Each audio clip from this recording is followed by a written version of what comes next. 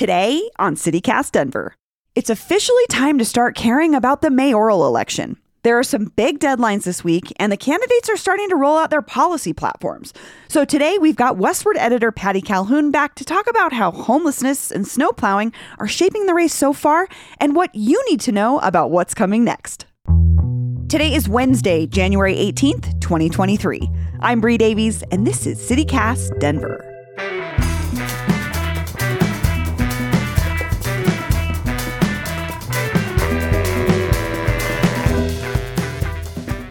Patty Calhoun, welcome back to CityCast Denver. Thanks so much. So, Patty, we're checking in on the mayoral race because the candidates are finally starting to roll out what look to be some real policy reforms. And this week marks the official beginning of the race in some ways. I want to start there. Can you talk to me about the deadlines the candidates have this week and what they mean?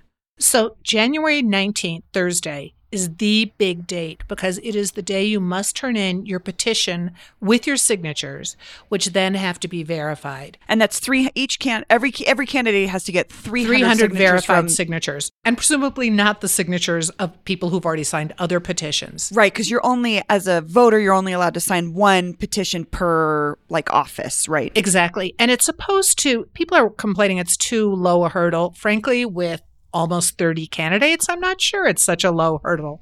So those are due at the end of the day on Thursday. Then they'll be verified, and the people who have the appropriate number of signatures verified will make the final ballot. We won't know that for sure Thursday, but we will know if anyone dropped out and decided not to turn in their petitions.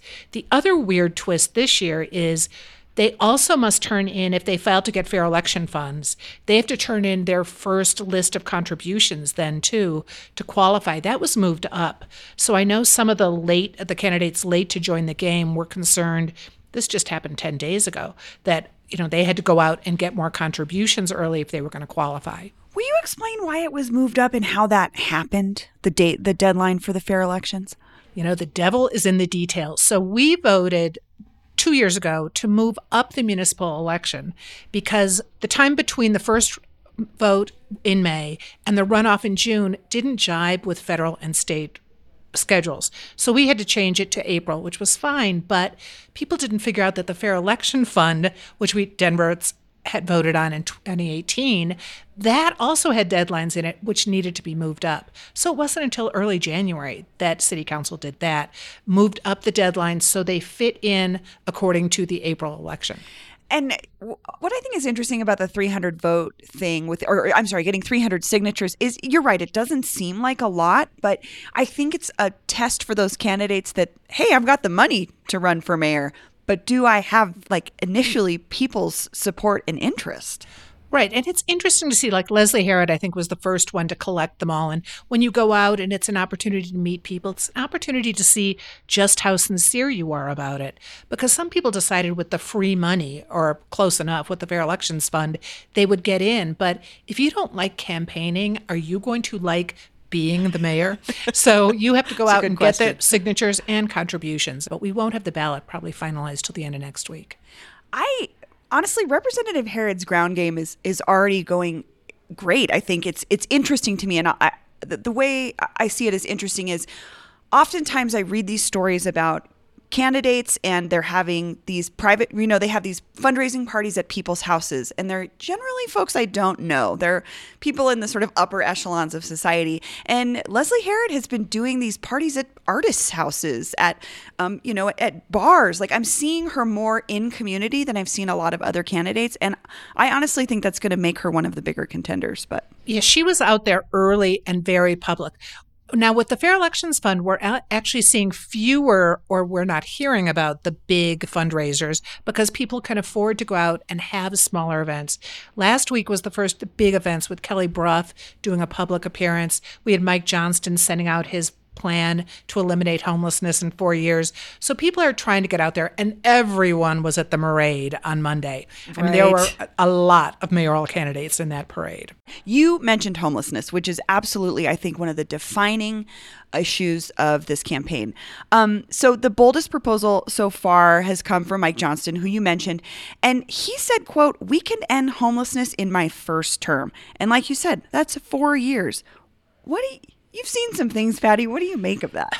Well, we've learned a lot since Hickenlooper announced Denver's Road Home back in 2005. And that was a 10-year plan to end It was a homelessness. 10-year plan, but it was part of the whole federal move, which people sometimes forget. But we've learned so much more about homelessness since then. And certainly Mike Johnston has been involved in this for a long time. He's been pushing the affordability issue. So I thought his plan was very interesting, that he knows you have to divide it up. Who falls into which camps? Who are the people who just really need a boost now? Who are the people who, if they could get into homes, would be able to pull themselves up? And who have chronic, serious issues? I know that there have been issues taken with his numbers, just the number of people who need help. Yeah. But I liked it that he put forward a plan, because I do think this is going to be one of the hot buttons with voters in April, and maybe snow. Right, which we will get to. Patty, I know I've seen Mike Johnston's name quite a bit. He ran for governor the last time around. But could you tell me a little bit more for folks that don't know, who is Mike Johnston? Well, Mike Johnston is a really interesting guy who's got a fascinating background. Grew up in Edwards, from Colorado, not from an inner city family, but he's been really devoting his efforts to public service. So, for example, in 2008, when Barack Obama came here for the Democratic National Convention, he went to visit the school where Mike Johnston was principal.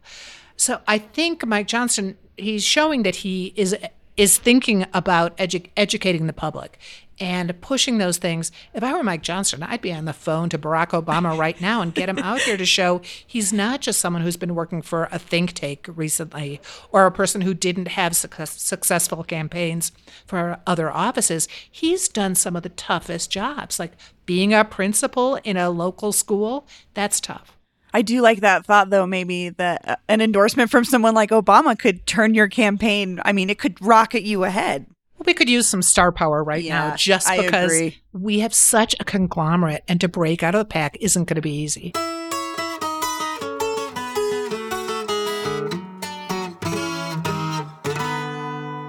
So another candidate for mayor is Kelly Brough. She was the CEO of the Denver Metro Chamber of Commerce, and I think for many people in the business community, she's like their candidate. But last week, she unveiled her plan for public safety, which, according to some follow-up from Kyle Clark at 9 News, included a comment from Kelly saying that she was going to end the sweeps of homeless encampments, like she would no longer enforce them. Hey, I think what's important on weather like this is we do everything we can to get people sheltered and housed and out of this situation, because it's so unsafe for them. But we all know sweeps don't work. So, Patty, what do you make of this? Like, coming from a candidate that may be representative of the business community, which isn't exactly supportive of ending the sweeps. Well, and then there was some backtracking by one of her big supporters. So this is a tough one to know actually what happened. But as we go on in the campaign, she's going to have to be very clear of what she has in mind. If you are going to end the sweeps, you just have to be sure that you are dealing with public health issues too. Right. And there are other ways. I mean, we see with the STAR campaign going out, offering people services, you have to be able to make sure people are safe. At the same time they're sheltered somehow. And she didn't get a chance in that response to say what she would do if she ended the sweeps. So she's going to have to deal with that, because people are going to say, we just can't have people camped on the sidewalks. Well, what's the alternative? Yeah. What's your plan? Which I'm looking forward to hearing that from all of the candidates. What is your plan? I mean, I don't agree with the sweeps, but I want to know what someone in a leadership position who's supposed to be steering the city in the right direction wants to really do. But you brought up something that I do want to ask you about, which is this quote from Andrew Feinstein, who's sort of the landlord and developer of Rhino. And he said, "I'm a supporter of Kelly Brough. I'm a friend of hers. I haven't talked to her yet today, but there's no way that's the policy." What does that say to you? That says to me we're pretty early in the campaign, and people are just putting out their position papers. Now, you'd think if you were going to run for mayor, you'd have your position paper on homelessness and the approach you're going to take ready before you run, because I do think that's the big issue. And the city's changed its approach now with Housing First. We see Aurora taking a different path. There are a lot of different ways you can study it and say, I'll try these things. You don't have to say it's definitive, because we haven't seen the definitive answer in 20, 30 years. So it's maybe, but you better know you're going to be talking about it. Right. And I mean, that was the thing I think that was kind of shocking, was like, Feinstein is saying, I'm a big supporter of Kelly's. She had a fundraising event at his house, and he's saying, well, this is the first I've heard of it, which I thought was interesting. But you're right. I think until we see the positions on paper, we can't really know. Okay, so obviously we have to talk about the other big issue, which is very of this moment, I think, which is also thanks to candidate Chris Hansen, was the conversation around snow removal, which we have talked about a lot on this show. There was that big late December storm that left roads icy and sidewalks frozen over for weeks. I mean, you and I've talked about it, Patty. It's hard to get out of your own house. But you brought up the other day that this is not the first time that snow removal has been a big political issue for Denver. Tell me what happened with snow removal, the mayor's race, and Denver in 1983. So in 82, you had a big field of candidates running against incumbent Bill McNichols, going for his fourth full term. Think about that. You can't do that now. Fourth? But at the time, he was going for his fourth full term, and he'd gotten in 68 when Tom Kurgan had resigned. So people were getting tired of him. But what they really got tired of was this Christmas snowstorm in 1982. About 30 inches of snow immobilized the city. This is the blizzard of 82. The blizzard of 82. Okay. I was stuck at O'Hare Airport for 2 days trying to get back to Denver. But it immobilized the city, and that gave people a good excuse not to vote for McNichols. And Dale Tooley was also running. It was his third time. He was running as DA.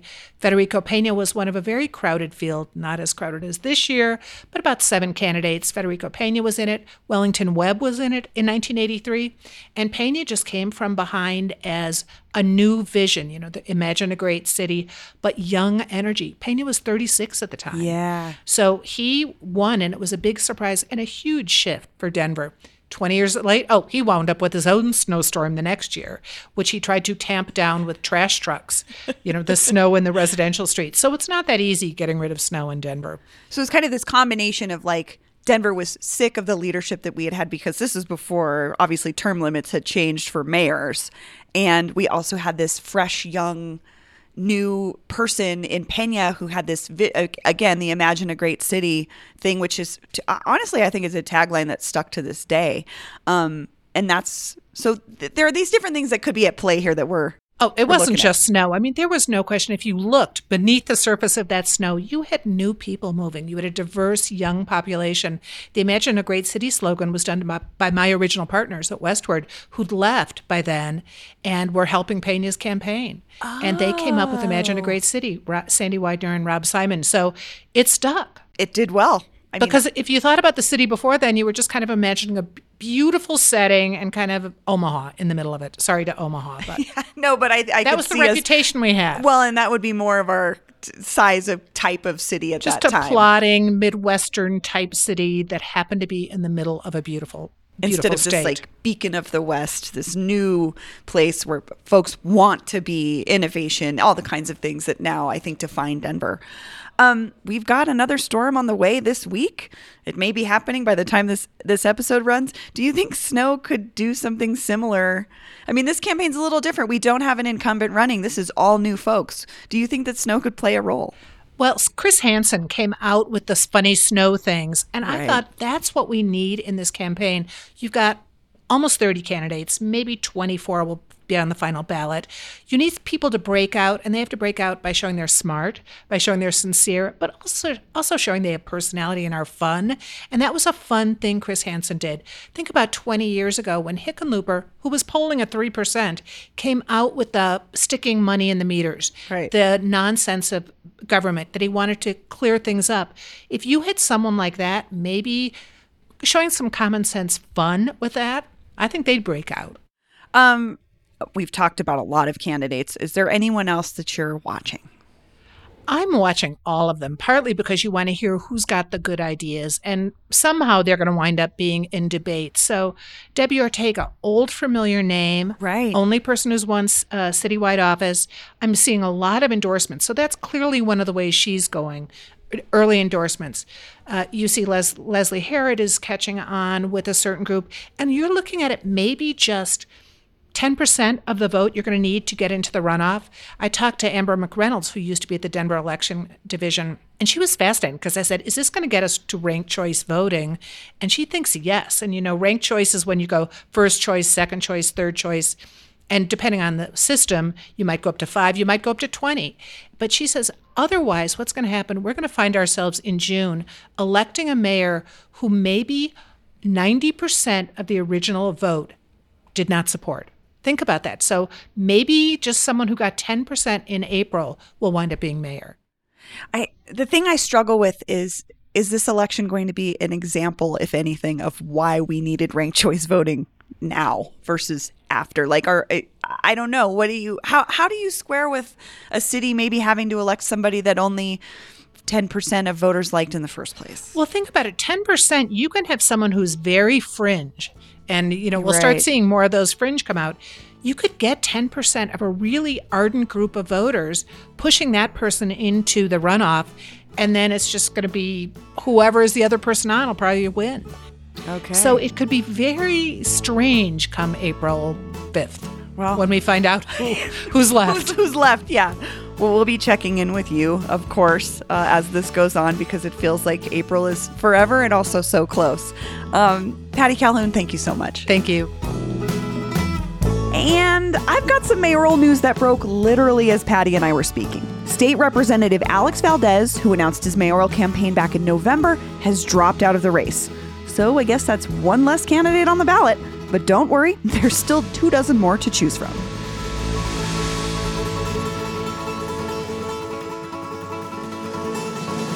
And here's what else Denverites are talking about. The snow. Again. As I record this on Tuesday, weather forecasters are saying we're due for 6 to 12 inches by Wednesday morning, so this whole plowing issue is likely to remain in the mayoral conversation. The city says they do plan on plowing residential streets this time, unlike the big December snowstorm. So hopefully it's not another icy mess for weeks. And finally, it's the end of an era for Colorado beer. After flagging sales in recent years, New Belgium Brewing is relaunching Fat Tire Amber Ale with a, quote, brighter, crisper new recipe and a whole new look. Fat Tire was once the flagship in the Fort Collins-based brewery's lineup, with distribution all across the country. But tastes have changed. For those of you old enough to remember the rollout of New Coke, well, let's hope New Fat Tire fares better. That's all for today here on CityCast Denver. If you enjoyed this show, why not take a minute to tell Mayor Hancock's Chief of Staff, Alan Salazar, about us? Rate the show wherever you get your podcasts and subscribe to our morning newsletter, Hey Denver, by texting Denver to 66866. We'll be back tomorrow morning with more news from around the city. See you later.